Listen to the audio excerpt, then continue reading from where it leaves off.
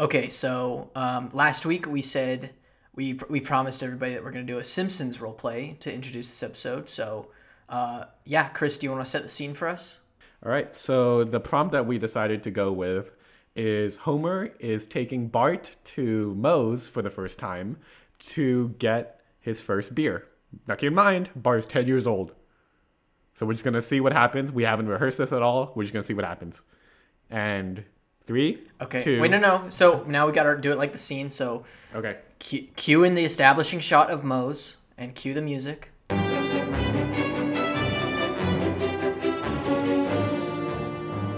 Boy, we're here to go get you your first beer. Come on. Homer, why are you taking me here? I'm really want this beer, and I don't think Moe's is a good place to go. Now, boy, I am your father. You better listen to me, boy. Hi, Mo. It's me. Hey, Homer. It's me, Homer from Ay, caramba! from the first few episodes of The Simpsons. Now I brought my boy to have his first beer. I don't know if I could do that, Homer. What if I persuaded you by you could listen to Stacked Podcast with us while Bart has his first beer? Well, that sounds like a good idea. Ay, caramba!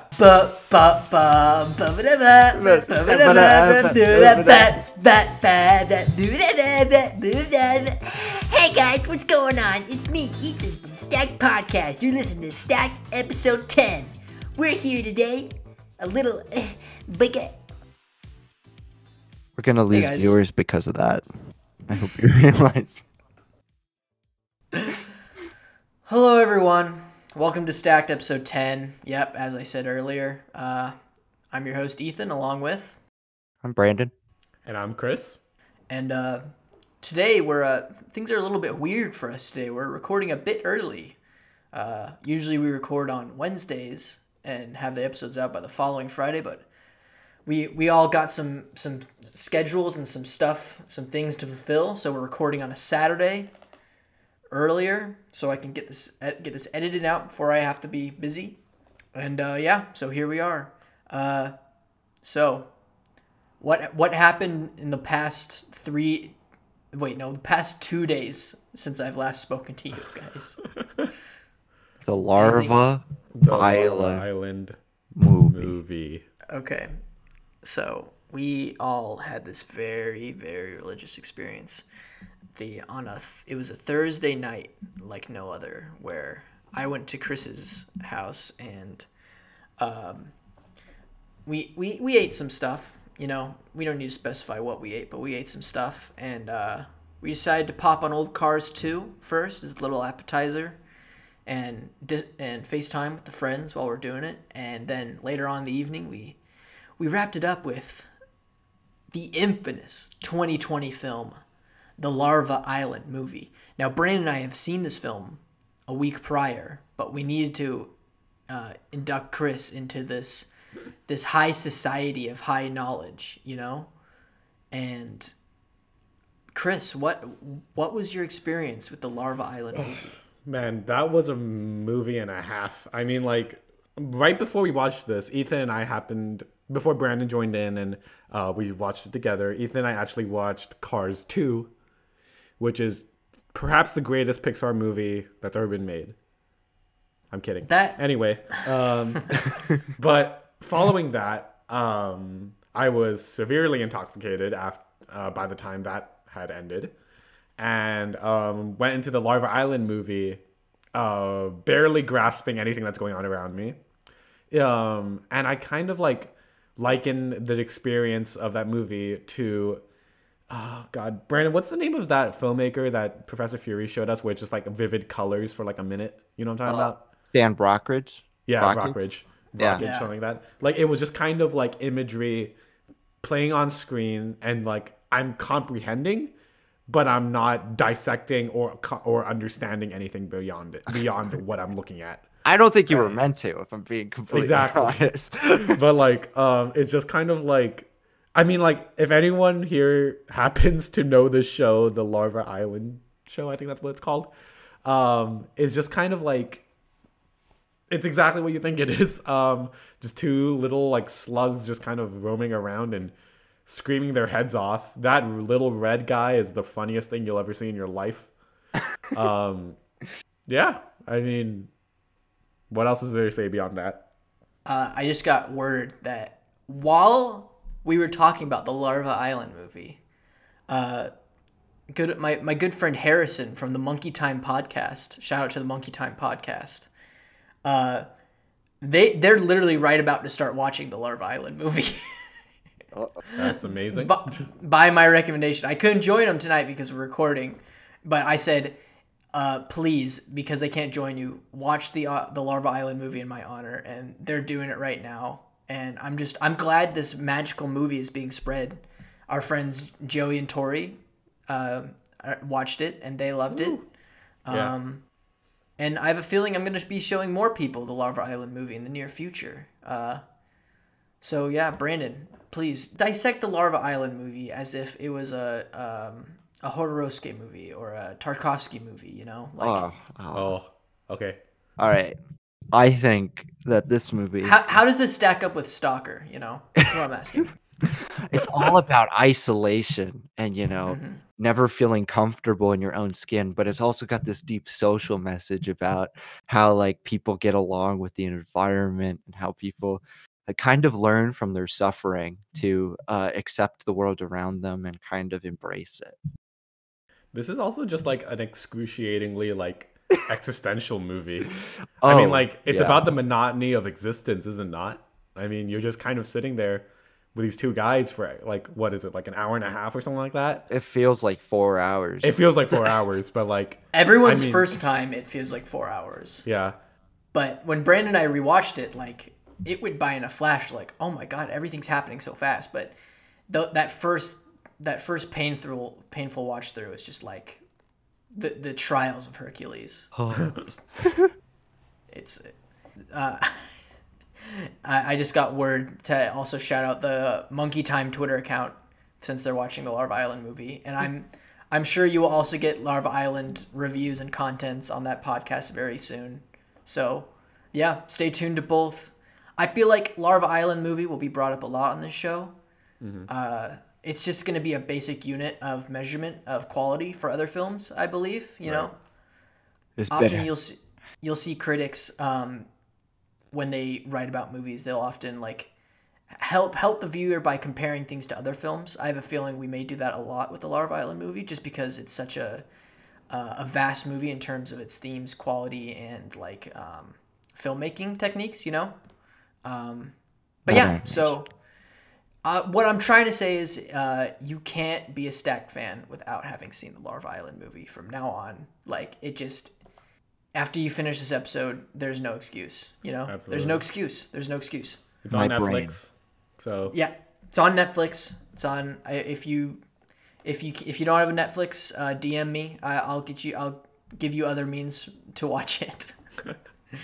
Don't even DM, just at the official Stacked account, and I'll tweet back you some links that will probably get us arrested. Yes. Yes. I do. The internet. Internet. I don't like it. My I brain. don't like it. My brain hurts from having to analyze that movie. Yeah. They got good screams and farts though. You gotta. oh yeah, You gotta admit it's that. incredible. Insert Yeah. scream here. Okay. That's Thank you. hilarious. Anyway, Thank you, Red Larva. Thank you. Okay, so yeah, that's enough Larva Island talk. Let's get into this show, right? So, what is Stacked? How do we do it here? We're 10 episodes in, and you're still confused? What the fuck you doing here? Get out of here. Just kidding. I'll tell you right now, so you don't have to be confused anymore. Once a week, wow, that's the first time I messed up. Kind of the stumbled. first time. Yeah. The Yeah, first yeah, time. yeah. In a while, okay? In a while. Let me start again. Once a week, we set a topic or theme and go our separate ways to construct our own 3-film stack. Then after the week, we come back. Then after the week, oh my god. Then after a doing week, shut up. Then after a week, we come back here on the podcast and share our own stacks one film at a time. Then at the end of the show, we will mix and match our 9 films to make the ultimate decision on what quintessential 3-film stack we are checking out of this hypothetical video store. Boom. Okay, there. It's out of the way. It's done. The theme of this episode, is coming-of-age movies. Now, when we set this topic, we had a lot of debate on what is considered a coming of age movie. Now, if I bring up my old friend Wikipedia, let's just go off this definition here, shall we? Now, why is it not coming out? Wow, the definition is not the same definition as I read last time when we were deciding this topic. I bet Brandon was the one who modified it. Okay, in genre studies, a coming-of-age story is a genre of literature, film, and video that focuses on the growth of a protagonist from youthhood to adulthood. Coming-of-age stories tend to emphasize dialogue or internal monologue over action. I don't know if that's completely necessary, and are often set in the past. Again, also not really necessary. The subjects of coming-of-age stories are typically teenagers. The Bill Doug Grossman, what the fuck, is a specific subgenre of coming-of-age story. I've never heard of that in my life. Anyways, yeah, we're doing coming-of-age stories.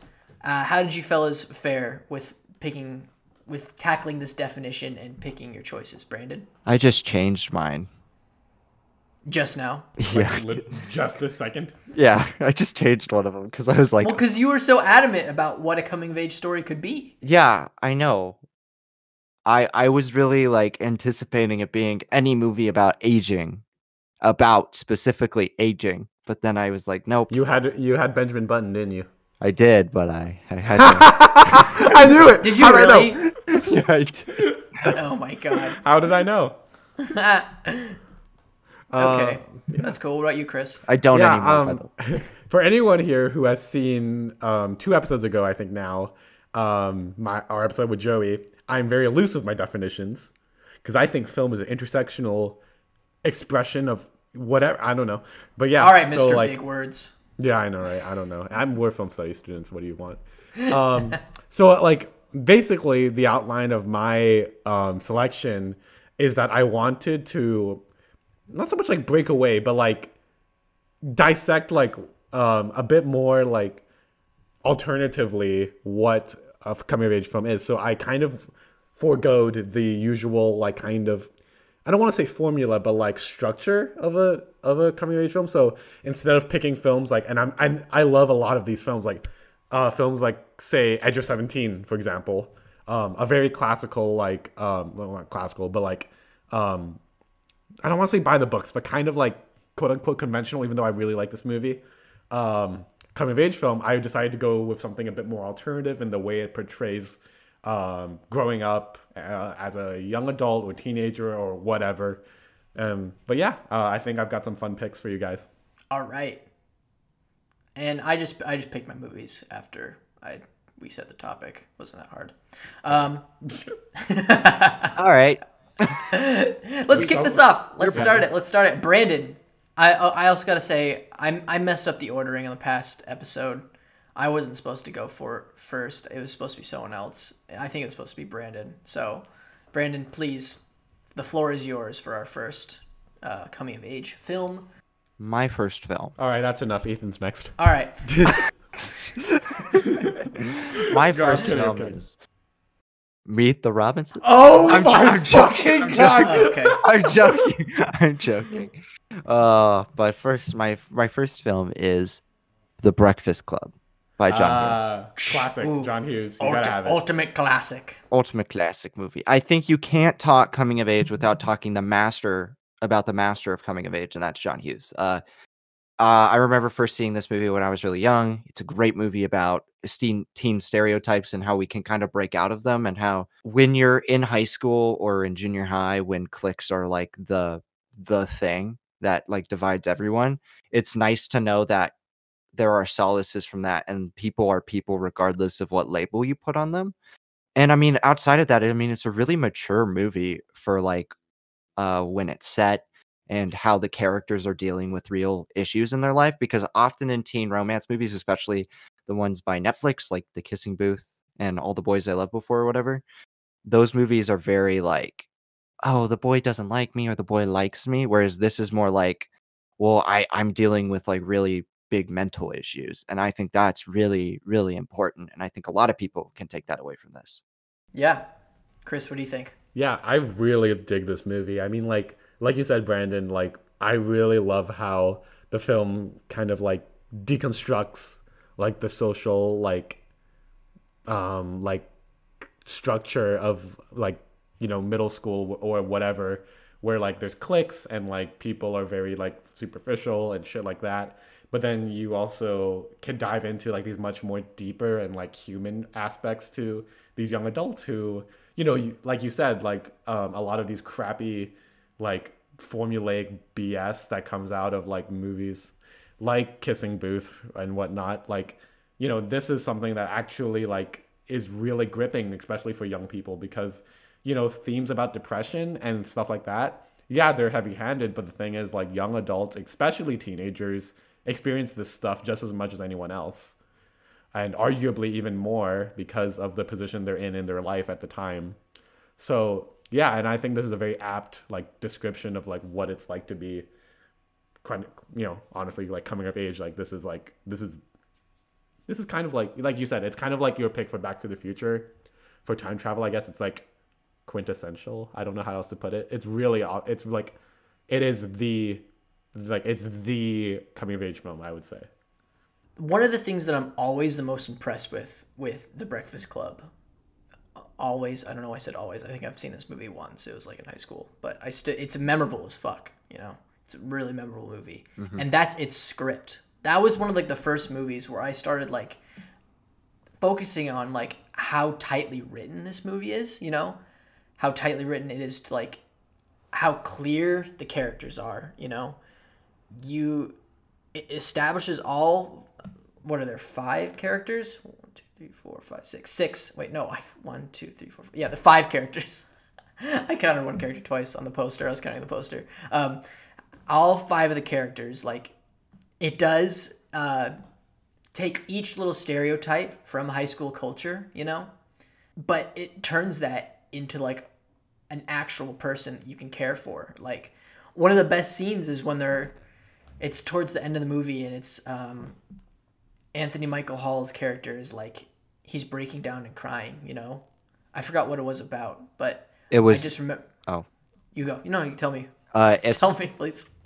it's when all the 5 kids are sitting down on the ground together. Oh, yeah, and he's like, "What if are we not going to talk to each other?" Yeah, when this is tomorrow. over?" Yeah, tomorrow. Well, it takes place on a Saturday, so Monday. On Monday, right? So. Yeah, but it's just like, that is such a touching scene because it builds the relationship of all these characters so well. It's another film that, like 12 Angry Men, where it's all set in one location, really. It's the detention, it's the library in the high school. And there's nothing really like special about the filmmaking per se, about the cinematography or anything. Like, it's suffice, it does its job. But the true star of this film is John Hughes and the script that he wrote for it. Like, oh my God, it's phenomenal. It's phenomenal. I would say this would probably be a good double feature with probably Cabin in the Woods. Just for What? Yeah, for breaking down character stereotypes, if you want something like that. Right, but this one takes a more Nuanced approach. humanistic approach, and that one's more fantastical, I guess, But I get you. I see your point. All right. Breakfast Club. Great first pick. All right, Chris, take us into your first coming of age film. Well, I'm going to switch gears a little bit here because this is kind of an unconventional pick for this topic. Now, what if I told you my first pick is a contemporary French horror film? Excusez-moi? It That's is- a little French joke. Wait, for you I know guys. that. I know the movie. I'm not Don't- gonna well, say you it. don't say it. It's Julia Ducournau. Now I probably messed that up. 2016 film Raw. Oh, Raw. Yeah, I really dig this movie. I think all 3 of us. Yeah, we've all seen this movie, I think. Yeah. And yeah, I really dig this movie. I mean, like, whether it's okay, wait, let me try and break this down as quickly as I can. Basically, the movie is about this girl. I think her name is Justine. Yeah, Justine. She goes to veterinary school but she is a vegetarian. And while she's there, it's her first day, and then she goes through the next couple days just trying to assimilate herself into this new environment, this new new culture and everything like that. Excuse me. Yeah, but like she start like certain like things start to happen and revolve around her, which drives her towards discovering something about herself. I'm not going to get into anything more than that, but the movie really is a metaphor for change but particularly sexual awakening. I really think this movie is like about discovering yourself, but not necessarily in a positive way. And I think that's also something worth talking about, because oftentimes I feel like a lot of these coming of age films is about finding the best version of yourself, which I think is a great thing. But I think it's also worth acknowledging the dark sides of yourself and seeing how that goes. And yeah, I really dig this movie. The style is incredible. I love the way you kind of like progress through this like twisted maze of a film. I feel like you guys can probably speak on this a bit more than me. So I don't think Brandon digs this movie the most out of all of us, but I don't know. Maybe You don't think I do? No, I Brandon think you, does. I think you do. Oh, I think you okay. do like this more than us. But why don't you take us into this next discussion? Yeah. Raw is a raw movie. That's for sure. Oh, okay. All right. Moving on. I wrote a paper on this movie last year in Professor Fury's class. I Oh, don't know if you guys knew that. tell us about it. It was basically breaking down social construction via like horror films and like how people psychologically break down over the course of time, and how like teenagers are stressed and stuff about how they get along in school, as well as like fitting in socially. But it's also like breaking down like violence and how kind of teenagers are desensitized to that, and how some people who have moral values are R. All right, moving on. Ethan. no What? no Or what? their moral values are tested Tested. yes, because of how they relate to like wanting to fit in. That struggle makes them do things that they wouldn't otherwise be comfortable with, and that's great for transitioning into college. Yes. It's a very I'd say it's very hyperbolic in its themes of familial pressures, redefining yourself in a new place, the desire to want to create a new persona for yourself. I feel like we've all had those kind of experiences, but none of those, I don't know, not for me. None of those have really been wanting to eat people, like experimenting cannibalism, but maybe for you guys. Chris is looking around. He's kind of shifty. He's scratching his head. He's kind of sweating a bit. But yeah, this is, it does such a good job of visually expressing your anxieties that you have of going to college for the first time, visually expressing them in a truly horrifying and disgusting manner.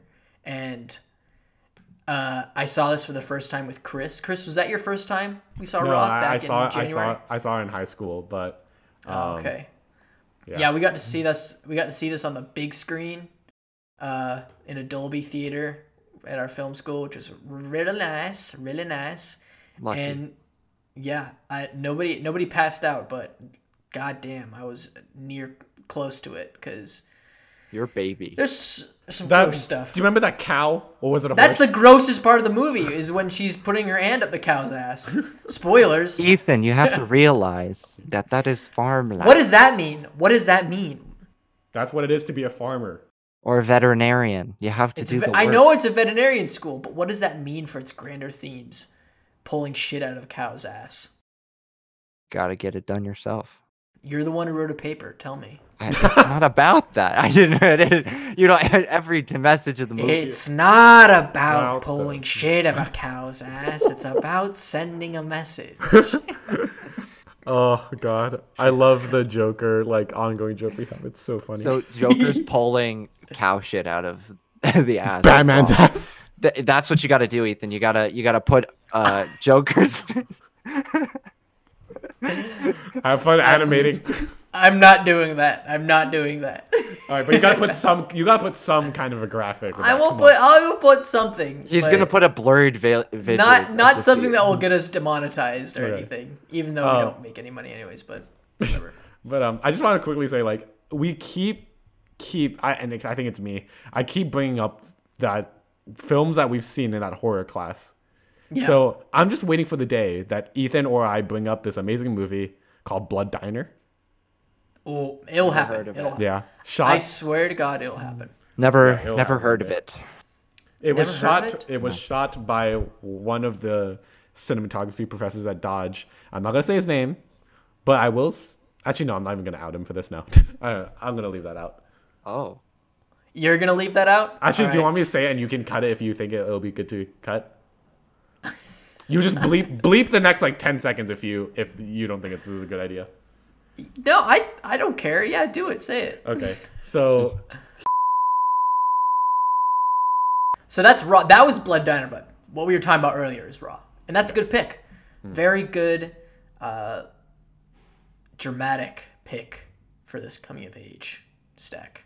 Okay, my first film. It's my turn now. My first film is a 2010 film, completely different location than American high school or a veterinarian school in France. It's the rural suburbs of New Zealand. And Oh. that's Taika Waititi's Boy. Boy. boy, Young boy. Boy, you're not the boy. Hank Hill, get out of here. Shoot. All right. Taika Waititi's Boy. It's still my absolute favorite Waititi flick. Ooh. It's about a boy who calls himself Boy and him being reunited with his father, played by Taika Waititi, who just got out of prison, and just the melodrama that happens between dealing with his father and his shenanigans and reconciling Boy and his little brother's place in the world. And it's one thing. Okay, so Taika Waititi is my favorite film director of all time. I just think his direction, like, no matter the quality of film, is just like so awe-inspiring. The way he's able to do like this, it's energetic and vibrant yet melancholic at the same time, and that's just right up my alley, you know. Like, That's just Ethan. that's just me. Yeah, I'm kind of an interesting guy. Like, I'm very vibrant, I'm very funny, but like deep down, I'm pretty melancholic, actually. Are you gonna Like, swipe that's- right or swipe left, everybody? Are you gonna Stack swipe listeners? up, swipe down? Like, what are you gonna do to me? Like, just honestly, Slap his Tinder profile up there now. are you going to slap my forehead like a watermelon? I don't know. What are you going to do? Yeah, no, but it's just he makes some beautiful feeling films. You know, it's funny, but it's also a very sad film, and it's just, I don't know. It's just, yeah, it's about this boy learning the responsibilities of an adult through his fuck up father, and I love it. What do you guys think? I really, really dig this movie. I mean, I did give it a 4 out of 5. I don't think it's a perfect movie, but one thing I've always admired about Waititi's direction is he has this like really interesting ability, like, and it's rare within directors, and I think it's like only the best can really achieve this quality, which is that I think he has such a strong understanding of being able to evoke deep-seated trauma and pain and emotion through like even the most vibrant, as you said, vibrant and happy and like most, you know, seemingly beautiful parts of life. And I think he strikes a really strong balance between those two aspects and tones. I remember I watched this over the summer, and I think right after I actually messaged Tori because I wanted to tell her, like, when I saw this movie, the only thing I could think of was like her Waititi's direction reminds me a lot of, and I think I'm amongst the three of us, I'm like the one who has the most like quote unquote authority to say this, But Tori's direction is very similar to the way YTT does it, in the sense of like bringing out deep pain and emotion through like comedy and like life and vitality. And I think that's something that, you know, is kind of like obvious for like a young person going through life, where, you know, you have deep-seated emotions, but at the same time you're also a really funny and like outgoing, maybe even, you know, just fully functioning person, but there's still something under there. Yeah. Brandon? Wow, Chris, you just broke down like my whole like personality right there. Like I just want to reinstate again that I am an interesting, handsome guy, and I just like just like whatever. That's just me. I'm not trying to like notion anything or suggest anything to anybody. That's just me. Brandon, what do you think? I like boy. All right. All right. Can we clip that and just tweet that before this episode comes out? I like boy. Yeah. I like boy. That's like my name is JF. I like boy. I Taika Waititi is the best filmmaker in terms of handling tone. Yeah. I think he's got such a grasp on it, and like I know you guys have kind of broken that down a lot already, so I won't go too far into it, but I think there are scenes in this movie where it's joyous, but at the same time you feel the inner pain of our lead character as he kind of struggles to relate and even like, you know, give the same feelings back towards his dad that his dad expects of him. And I think that's really brilliant. I think the best thing that comes of it, I think it's really good for connecting fathers and sons. Yeah, that's all I'm gonna say. Yes, great points. And I also just want to shout out another film that's mentioned in Taika Waititi's Boy that I was gonna put on this list, but I want to save it for another stack. And it's, hey man, that movie's, it's just like E.T. I've seen that movie like 5 times. I think E.T. is a good coming of age film, but I didn't include it. I think included in my stack. Boy is like probably my least memorable of Taika's movies, but it's probably one of my highest ranked. Wow. Just kidding. Okay, that's cool. All right, Brandon. Talking such big game. Why don't you take us into your second film, huh? You big old piss boy. You big old tall string bean ass man. You big old striped sweater ass fucking boy. All right, my movie. We watched it together in the cinema in 1999. Not in 1999. Oh, I was like, what? We were all like fetuses? No, we watched it at the Felino together. It's 1999's Y Tu Mama Tambien. Oh. I've got the Criterion Blu-ray right here. Oh, but not just the CD. You don't have just the DVD. You got the actual box set right there. Right. The actual case this time. Is it divided into like 4 DVDs? Like the... How many? Oh my god, there's a lot actually. Jeez, wow. This is an audio unboxing video right here. It's a good movie. What can I say? It's a good movie. We watched this together in, I forget what class. Was it history? Film history. I think it was our first dive into... Yeah, we were diving into Mexican cinema. Right, and this is where I found my love for the majority of Mexican cinema, because this movie is absolutely amazing. It's a personal movie about 2 best friends connecting over a road trip. It's like a movie about coming into your own and like how puberty affects your growth as a human being. It's about how like sex can kind of divide friendships. And how over time the jealousy and envy like starts to ooze away, and then you're left with something quite beautiful. You know, being close with friends is really important, and I don't think a movie does a better job at capturing that than Y Tu Mama Tambien. Yeah, we had a great experience watching this film all together for the first time. Yeah, we did.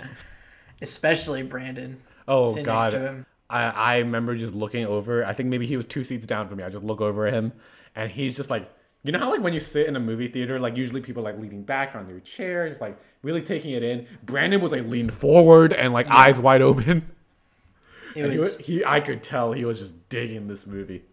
It was a visceral experience for him, and it's a very good film. Yeah, Like, it's a great movie. oh man, Alfonso Cuarón did this movie, right? Yes. Yeah, Alfonso Cuarón's direction in this is like, I don't know, It's realist for sure. it's very realist. Yeah, that's what I was looking for. It's What? realist. Realist in a sense that it's like, I feel like with Italian neorealism, if we're gonna get into this throughout this. Well, that's neorealism. That's Yeah, not realism. no, but at the same, it is realism, right? It deals with suffering. Right? Yeah, yeah. But their form of realism is so dully expressed. Wow. Man, the Italian if there's anyone Italian watching this other than Joey. Wow. But is he really Italian? Come on. I mean, isn't he like Whoa! isn't he like an eighth Indian or something? Yeah, but that's not Italian. Okay, the thing I'm trying to get out here. What is happening? Talk about the fucking movie. It's a realism that is like captured with such like vigor. I'm sorry, what? Vigor. Did you just say No, I said. All right. I'm gonna bleep out those words.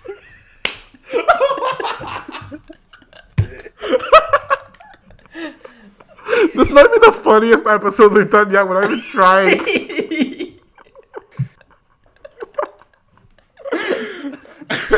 Okay. All right. Recuperate. We're okay. Recuperate. Chris, how about you talk about Mama Tom? No, wait. I was in the middle of a thought. Are we No, gonna keep this all in? Yeah, we'll keep it in. Keep going. Go. Oh, okay. This movie has such vigor in it about the way it's executed that it's the energy it promotes and has is like you feel like you're involved in this movie. And hence why I was leaning forward and grasping the arms of the chair. Your cup of orange juice and your celery sticks. Oh yeah, totally. I was doing that the whole movie. It's like, I wasn't slouching in my chair this time. I was. Yeah, I mean that's an ongoing joke with us. We always say like how one of us is reacting to a movie based on our like seating position. Yeah. I think during like Gummo we were all slouched. Like you, Brandon, I think you were off your chair at one point. Yeah. I think I was just resting my neck on the seat of the chair for Gummo. I think I was about to throw. I was looking to the right of the theater trying to throw up. No, but yeah. Chris, take us in more into it. Yeah. So yeah, YouTube Mama Tambien. Like, I remember when I first saw this movie, I think I wrote my review on Letterboxd, and I think I described it as like one of those like great like quote unquote aimless character driven pieces, where it's not so much about the plot that's progressing the story, it's more about it watching these characters live and interact with one another and seeing how that dynamic unfolds. And yeah, Brandon, like you said, like this is a great film about friendship, absolutely, but more so about self-discovery and learning about oneself through the company of others. Yeah, I mean, like Cuarón's direction is like in this film is like some of his best, I think. I mean, I think the only thing that really comes close is Roma. Amongst what I've seen is Roma, and I'm kind of a Harry Potter fan, so maybe Prisoner of Azkaban. But I will put my hands up right now and say, and I feel awful about this, I've never seen Children of Men, so I gotta see that. Yeah, But yeah, I mean, it destigmatizes sex too, which is really, in most American cinema, I think you deal with like the evils of sex a lot, but in Mexican cinema, he wasn't afraid to delve deep into its subject matter that might provoke some controversy from audiences, which is really interesting. Right. And all I have to say about this movie is Gael Garcia Bernal and Diego Luna, iconic film duo. Give them more roles. Give them more roles together. They're amazing together in this movie. Yeah, they're great together. All right. Great second pick. Chris, take us into your number 2.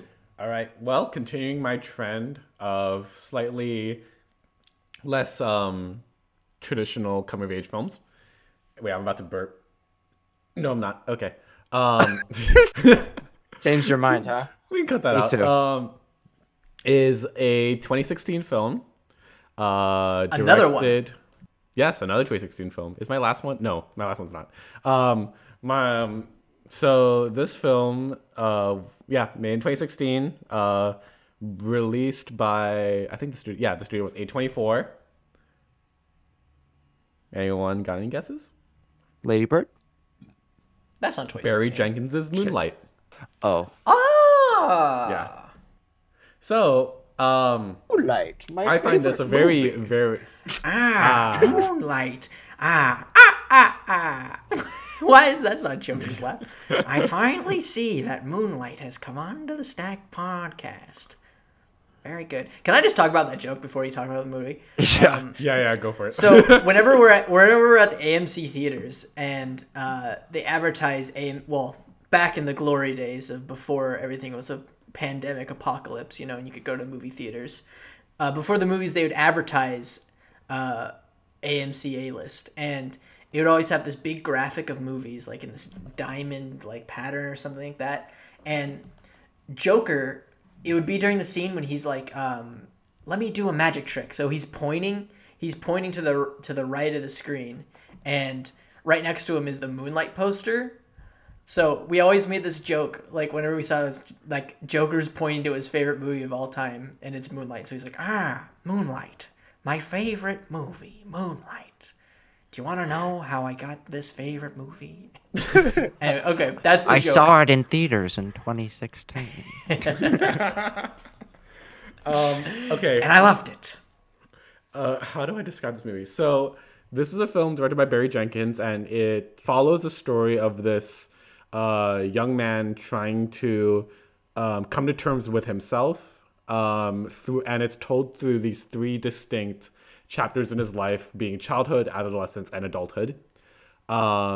It talks about his feelings of pain, euphoria, falling in love, but most definitely grappling with his identity as a member of the LGBT community. And this, for me, was one of the first films that really dived into like LGBT representation in a way that was a lot more like intimate and tender, and like really got you into the mind of this character and really helped you understand the overarching like societal flaws when it comes to talking about this kind of thing, but also on a more like deeply intimate level about how painful and excruciating it is to accept oneself in an environment that can often be so hostile towards that personhood. And this is like a really beautiful film. It really, for me, like is one of the most delicately executed films of all time. I really think it almost like gently floats in this conversation, but in the best way possible. It dives deep by treading lightly, if you will. I don't know how else to describe the tone. It's incredibly subtle, I think is the word you're looking for. Incredibly subtle, and it's decade defining, honestly, in terms of like what's been set after it, It sort of was like I don't know. I feel like it sort of did define like an entire movement of black cinema that came after it, in the second half of the 2010s. And it's such a great deconstruction of masculinity and the pressures. Absolutely. Yeah. And the cine. Oh, it's gorgeous. The cine. It's amazing. It's so beautiful and so vibrantly, but like with cool colors. Yeah. It's so like great pick. Quick tidbit: the Barry Jenkins and his cinematographer for this film, I believe his name, I'm just looking at James Laxton. They were inspired most heavily for the visuals of this film by Wong Kar-wai's In the Mood for Love, which I personally think is the best shot film of all time in terms of cinematography. I would agree. So, yeah, there you go. Brandon, what do you think about this movie? This movie hurt me. Huh? It hurt me in 2017. Is it because it beat out La La Land? Yeah. Wait, really? Yeah. He was I crushed. was running around my house like, hey, my La La Land won. And then I come back and they're like, no. And I was like, oh no. No. Oh no. Well, I loved La La Land so much that I was like, I visited the set like when I was at Warner Brothers. Did you guys not know that? Wait, you never told us No. this story. So what happened was my parents and I were touring Warner Brothers before college, and they were talking about Damien Chazelle's new movie, and they brought us to where the coffee shop was, and it was all decorated and stuff because they were going to start shooting there for like a week. But I was just like, Oh, that's cool. I was like on set, and I had a personal connection to that movie because I remember I watched Whiplash like twice in a row in 2014 when I got a screener for it. And I was like, wow, like this is really amazing. I can't wait to see what this guy does next. And I heard La La Land was coming out, and I had been obsessing over the trailers. And then when the movie came out, it lived up to my expectations. And then Moonlight won. So enough with La La Land. And I saw Moonlight in theaters, and I loved the first 2 acts of the movie because it really takes this like gritty view of like a person's life as they're struggling with who they are as a person, and it's really applicable to the 2010s. And I think the passing of the passing of gay marriage legislation in the United States, and that's great. But the last third of it like kind of fell flat for me. It's like I was like, it's over when it cut to black at the end of the movie, and it's not like I don't like where the movie went. I was just like expecting a little bit more. Not saying I don't love the movie. I really like the movie. I've warmed up to it more over time, but yeah, I still have a little bit of a soft spot for the other one. Yeah, I mean, like I honestly do get what you mean. Like, I really respect Moonlight a lot, but I do get like that sense of like my attachment to La La Land as a human being, as a person. It resonates with me more because the themes of that film touch me on a more personal level because I was going through stuff like that at the time, especially. So, but yeah, so I guess it's the relatability factor in that conversation. But yeah, I mean, like back to Moonlight, just really quickly, like one thing that came to mind that I forgot to talk about is like the way in which Jenkins, like, I think he does a really great job at distinguishing the internal self from the external persona. And like, not everyone is who you think they are, and they like people might be putting on a facade to protect themselves or something like that. So, don't judge a book by its cover. Yeah, assholes. I already said my piece on it. Yeah. Beautiful film. Beautiful, beautiful film. Okay, let's go into my second pick. So, not as like groundbreaking as Moonlight, but mine is a 2017 film. Came out the year after, and it's a superhero film about growing up, and I feel like coming of age and coming into a superhero identity is really they kind of go hand in hand. Like it matches up really well. And my film is Spider-Man: Homecoming, which I'm glad Brandon brought John Hughes early on the film because it was a huge influence, and this is the film that made me really fall in love with the character of Spider-Man. Before then, I never really fell in love with Raimi's films or the Mark Webb ones, but this one, it really reminded me of those first few issues of Spider-Man, where when he finally becomes a hero, and he's still learning about his responsibilities, all he can think about is living up to those around him. And the first thing he does in, I think it's the Amazing Spider-Man #1, not Amazing Stories when he gets his powers, but he goes and he begs to the Fantastic Four for a job. And I just see that all paralleled in this film, where he's trying to live up to Tony Stark, and he's trying to like, he wants to be an Avenger, and he thinks because he has the power of an Avenger means he can already be one. But this film puts him to the test through high school drama and superhero drama. Yeah, you had to yawn, didn't you? Like a screaming cat, Brandon. I don't know what you want from me, buddy. Don't yawn while I talk, asshole. High school drama and superhero drama. Tom Holland's my favorite Spider-Man. He has a great job. He actually is a kid as opposed to Andrew Garfield and Tobey Maguire when they shot their film. So it makes it all the more relatable when he's Spider-Man. Michael Keaton is the greatest Spider-Man on-screen villain yet. No, actually, that's not. I'm just kidding. I like Mysterio more, but he's up there. He's super great as the Vulture. A really bizarre character that was adapted really well and fits perfectly into the grander Marvel Cinematic Universe. And yeah, Spider-Man Homecoming. All right, Brandon. Brandon, what do you want? Spider-Man Homecoming reminds me of Little Big League. What? Yeah. Okay, Brandon, I'm gonna come to I'll hear you Arizona and out. beat the shit out of you. No, Chris. I'll hear him out.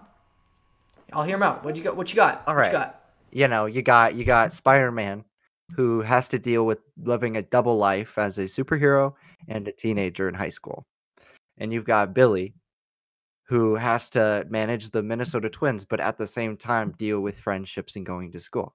So they are very much having these split issues of like dealing with multiple lives at once. The only difference is that Spider-Man's life is a secret life and Billy's life is one in the public presence.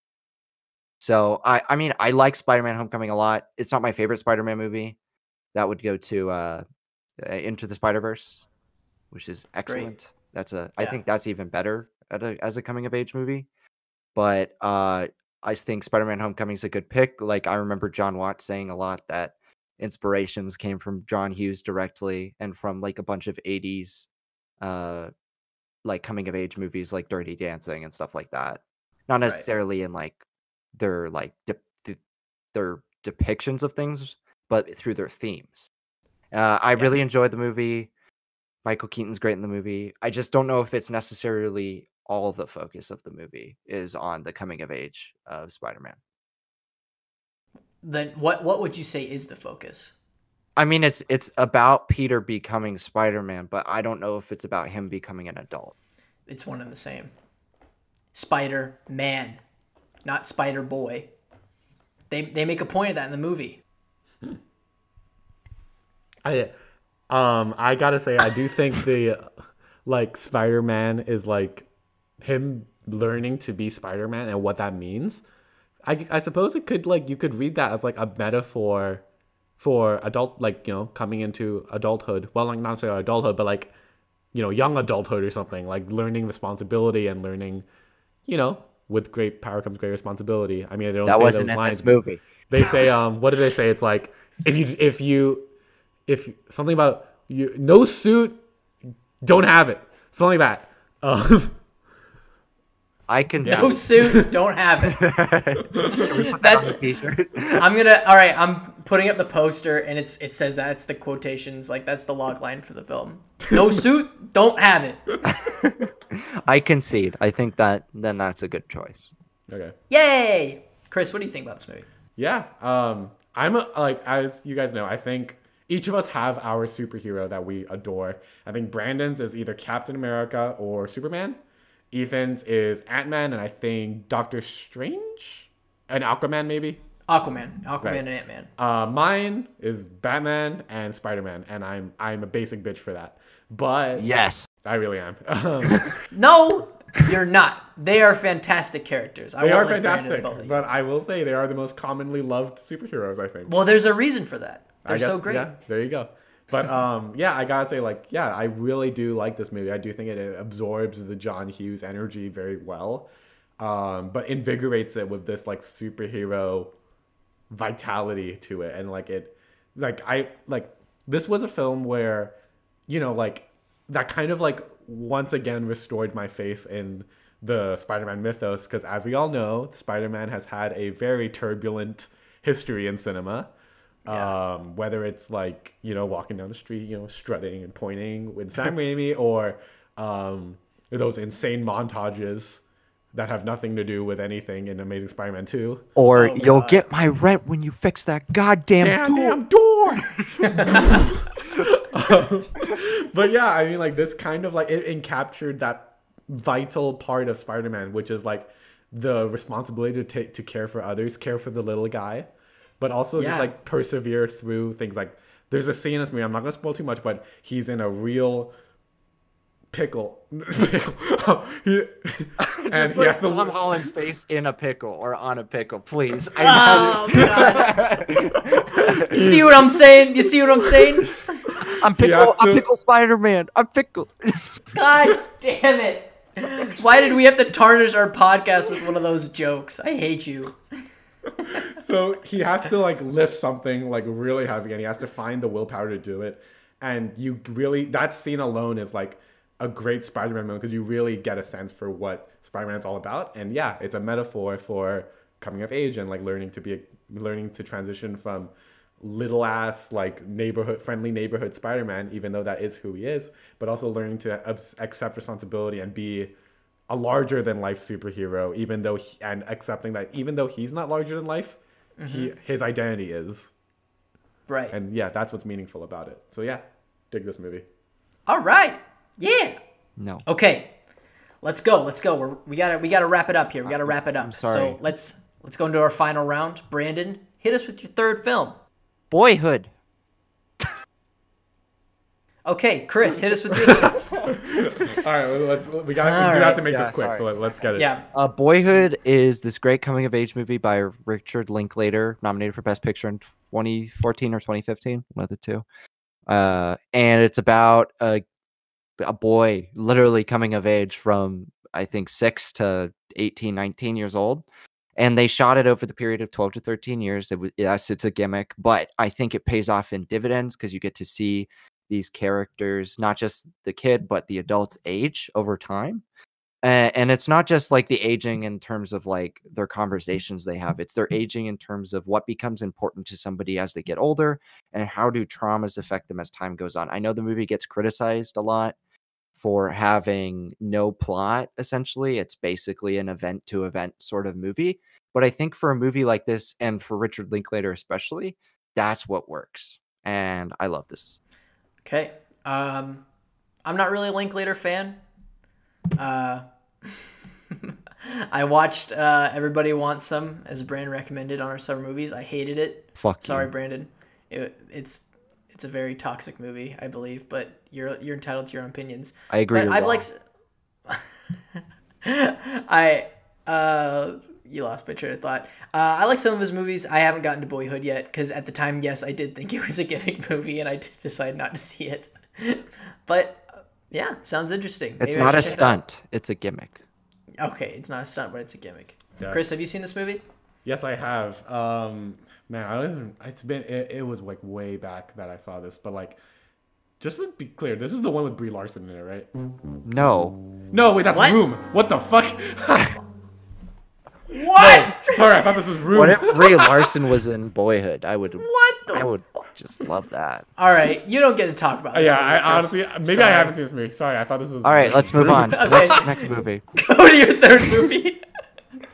Oh God. Okay. All right, what's your number 3? My third movie is a. Well, Ethan, I'm really glad that you mentioned Spider-Man: Homecoming, because my third pick is Spider-Man Into the Spider-Verse. Hey, okay. Yeah. Cool. Okay, Miles Morales, young Spider-Man growing up in a world where he discovers that there is a multiverse and there are hundreds of Spider-Men out there, and he meets, I think, 5 of them, or 4, something like that. 5, I think. And he learns what it is to be Spider-Man, kind of pretty much the same themes as Homecoming, but I think portrayed in a much more, at least in my opinion, a more, like, I don't want to say human, but like there's something like relatable about, like, I guess it's kind of similar. It's like a young kid in a big world, and that's kind of like, I think that's what it's like to be, coming of age. I don't know. What do you guys think about this I love movie? this pick so much. I do. I think this is the best Spider-Man movie. It keeps you on your toes. It's not predictable. It's really emotional, and I think the coming of age stuff with Miles and his dad and Miles and his uncle is fantastic. Okay, I love this movie. It's an amazing movie. It's not my favorite Spider-Man movie. Honestly, I prefer the MCU ones just a little bit more, but I love Into the Spider-Verse. I think Miles Morales is the best Spider-Man of all time. I like agree. him more than Peter. But I would say that I'm going to argue against that this is a more of a coming of age movie than Homecoming. I think the themes of this movie are more about anyone can wear the mask. I think that's what this movie's all really about, instead of transitioning into adulthood like Homecoming is. That's my argument. Okay. And yeah, I love this movie. I do think some of the characters are wasted. Like after a couple rewatches, like Spider-Ham and Spider-Man Noir, like I wish those characters were just developed a bit more. But I get it. It's about Miles Morales. It's not about them. I know that, but I love those characters so much, and it was disappointing to see that they weren't further developed. You know, We're getting a sequel. I know, and we're getting okay. So maybe I'll shut up when the sequel comes out. But what am I even to complain about? I love this movie, but I would say that I think Homecoming is more of a coming of age than this film, because I don't think we should ignore Spider-Verse's themes of the fact of anybody can wear a wet mask, anyone can be a hero. Well, it can be both at the same find- time. I know, but I'm just arguing for the stack, Brandon. I disagree. Boom! No, I will honestly like secede in the sense that like I do, even though I don't agree, but I do understand Ethan's argument in the sense that I would say, yeah, Spider-Man Homecoming does emphasize the coming of age aspect of a young Spider-Man more. But that's not to say, as Ethan said, that's not to say Into the Spider-Verse is any less of a film. I think it's just its main focus might verge somewhere else. Yeah. And yeah, it does acknowledge like young Spider-Man coming into form, but at the same time, yeah, it does. It does like talk a lot more about wearing the mask and that anyone can be a hero no matter who you are or your past or anything like that. But yeah, okay. That's cake. Love that pick. Kicking. Love that pick. Lots of Spider-Man love on this podcast. We love him.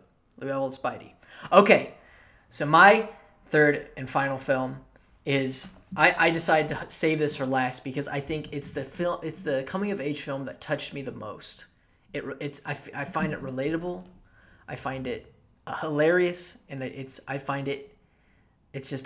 classic. It's a classic film. Triumph of the Will. Triumph of the Will. That's my, no. It taught me a lot about coming over your anxieties of not being taken seriously and Being a fucking Reaper Nazi. no, it's not it. Triumph of the Will. We're not talking about Triumph of the Will. We're talking about the SpongeBob movie, the very first SpongeBob movie. It kind of is about being a loser, It is. but not a Nazi. It's about SpongeBob not having to like struggling with people not taking him seriously as an adult, but having that shouldn't matter. You should still be yourself, but also it teaches people that you don't have to be a Squidward to be an adult. You know, you can still have energy, you can still have youth, and it takes you on this wonderful journey of SpongeBob and Patrick going to get the crown and save the town and Mr. Krabs, you know? And it's a magical journey. It's the last great piece of SpongeBob media that came out before the dark times, as SpongeBob fans know. And HD. yeah, that's once the bars are gone, once the two black bars on the side of the green are gone, you know you're not watching a good SpongeBob episode. That's kind of the rule. But yeah, it's directed by Steven Hillenburg. Rest in peace. He made a fantastic movie here about accepting your childlike side, but also having a responsibility. And I love the SpongeBob movie. What do you guys think? I love this movie a lot. It's a great musical. Like the music in it is actually really.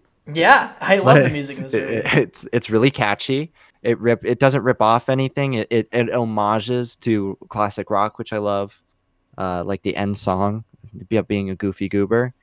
That's excellent. The themes are great. The comedy is gold. It appeals to adults as much as it appeals to kids.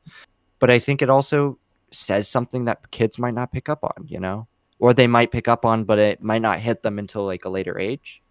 And that's like you can sacrifice things in order to help others.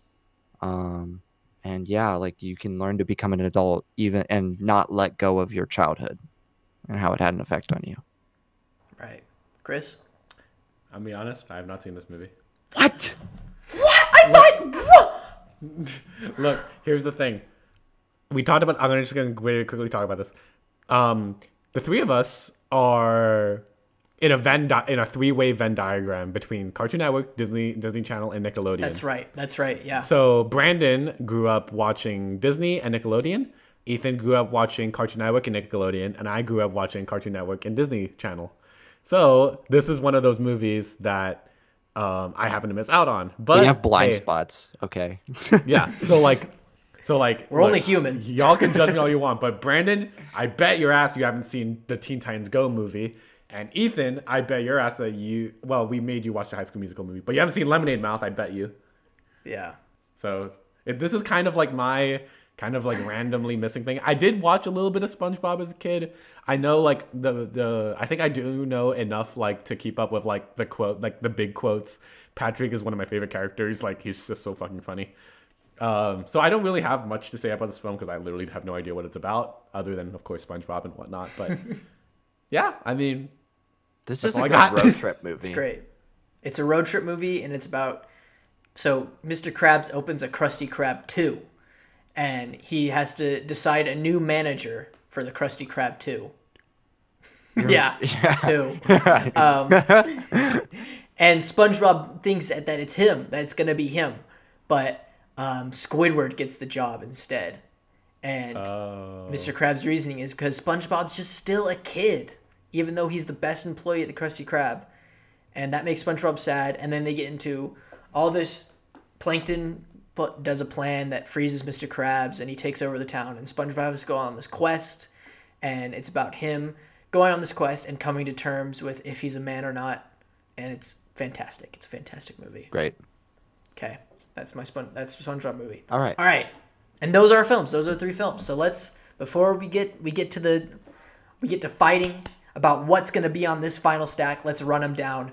Brandon, start us out with this rundown. Breakfast Club. You Tu Mama Tambien? Boyhood. He just showed all the DVDs in our faces. Okay, Chris, what about you? My films are Raw, Moonlight, and Spider-Man Into the Spider-Verse. All right, and my films are Boy, Spider-Man Homecoming, not Spider-Verse, Homecoming, and The SpongeBob Movie. Okay, so what I'm thinking about for our theme here is, I think let's try to be as diverse in terms of like settings, you know? So here's my pitch. So let's have our American coming of age film be The Breakfast Club. You know, we have an American coming of age. Then let's have our Mexican coming of age film be Y Tu Mama. And then I would say Boy for our Whoa, hang on. You're leaving out France and like Moonlight, which is like Black America. Yeah, I know. don't know. It's hard. But I mean, like, like if we're talking, are you really gonna pull that card on me? If we're no, I won't hold you to that. But I will say, like, if we're talking diversity, I think what's more important to talk about in terms of that is not necessarily the setting, but more so the way in which it's executed. You are so right. So yeah, what I'm gonna say. Mine are 5-star movies. So what I'm gonna say here is, I think Y Tu Mama and Moonlight are more coming of age films that deal with your sexuality. So I think let's swap out for Moonlight. What do you think about that, Chris? Boy, Moonlight, Breakfast Club. I don't like completely that. different. Why? Because I think Y Tu Mama Tambien is more international, and we need to start to like recommend people stuff that they may not have seen. What if we switch Y Tu Mama for Raw, because that's also for sexual awakening. Ooh, and it's also horror. That's different. I think it's less focused on the sex. It's still there, but it is also about like just basic like coming of age, like adolescence, and fitting in. I would rather have Moonlight. if I'm going to be honest. Yeah, I think Raw maybe I think I might like Raw more, but I just think for this category, I'm just going to say right now, I think Moonlight would be more perfect for this category than Raw. I feel like we could save Raw for other stacks in the future. Would you? Okay, I think it is, but I just want to hear what you guys think. Do you think Breakfast Club must be on this list? Yes. I think so too. But Yeah. Ethan, yeah. Okay, so that's pretty much locked. It's a lock. So And I really want Boy on this list. It's such a good film. I want Boy on And- this list too, because I'd be okay with having. it Boy on goes this. with the international flow of things, you know. Yeah. So, So I think then- like basically and when Moonlight. between it's I think right now we're in the conversation between Moonlight and Raw. So basically it's kind of like if we're No, we're not. Oh, No, yeah, we're not. and- sorry, Me Too Mama Time. Moonlight and You- Me Too Mama. Me Too Mama Time Bien and Moonlight. Right? I think Moonlight's a better movie than I think Me Too Moonlight Mama. tackles like I think it's much more contemporary. Not to say that's better, but like I also think it's Right. just like I don't know, I like the movie more. Me too. I think it's a better film. I think its themes are more powerful, and it, like I said, I think Moonlight is decade defining. As I think also Breakfast Club is but probably we already decade-defining. we already have an American movie on the list. But it's so different. But it's from not Breakfast Club. it's not a like I don't know, it's so like different. Like this story could be told from like the perspective like say a French like African American like gay like man, but like French. you know this yeah, sorry, what? Wait, what? Sorry, French African American gay man. sorry. I'm still working on that. Working on that. What the hell? Anyway, Working on what? my words. I don't know. I'm Chinese. And this is where we That's not true. Okay, to get rid of this controversy, let's just put E2. No. I petitioned for Moonlight. I think this is a 2 beats 1 scenario. I would switch out Boy for Shut up. Moonlight. No. You are not kicking me out. You are not kicking me out. I'm standing my ground this Well, episode. You're not putting me out of the list. You have a pick. You already have Breakfast Club. I want 2 picks. Sit down, Boy, and deal with it. We're putting in Moonlight. I want 2 picks. No. This is a better sex movie. No.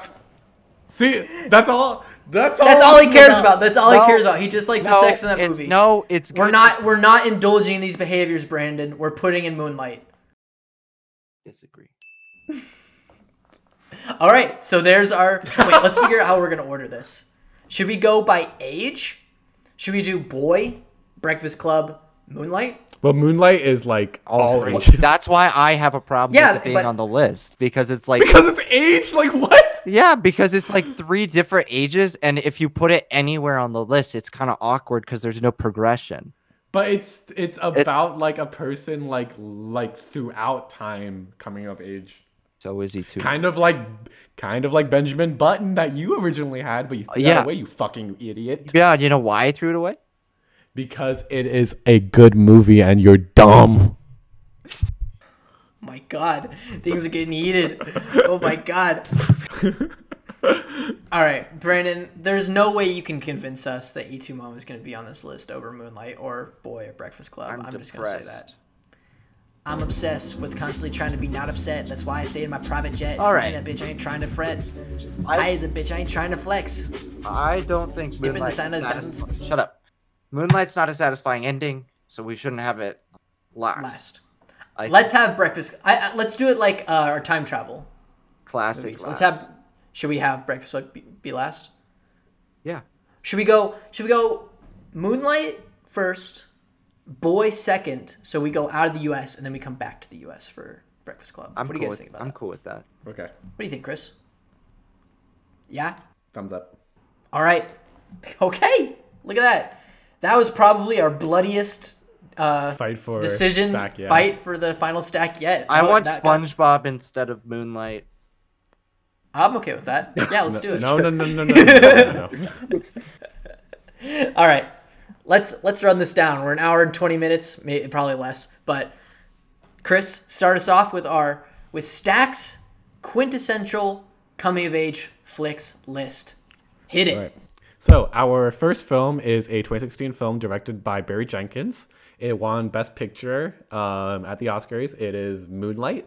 It is a film telling the story about a young African American man coming to terms with himself, learning about his identity in a world that is inhibiting him from doing so. It's about the dichotomy between the external self, the external persona, and the internal self.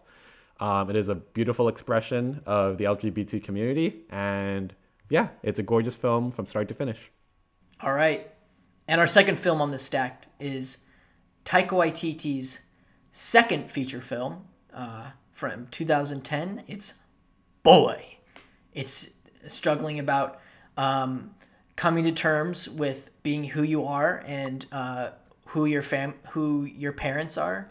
It's about realizing what is success in the world and what you really want.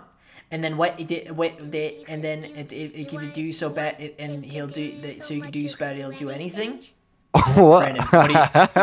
I'm gonna overlay that video. Really did explode 2 episodes. No, I was referencing a video. It was referencing the kid, the little kid. That kid. I'm gonna overlay the two.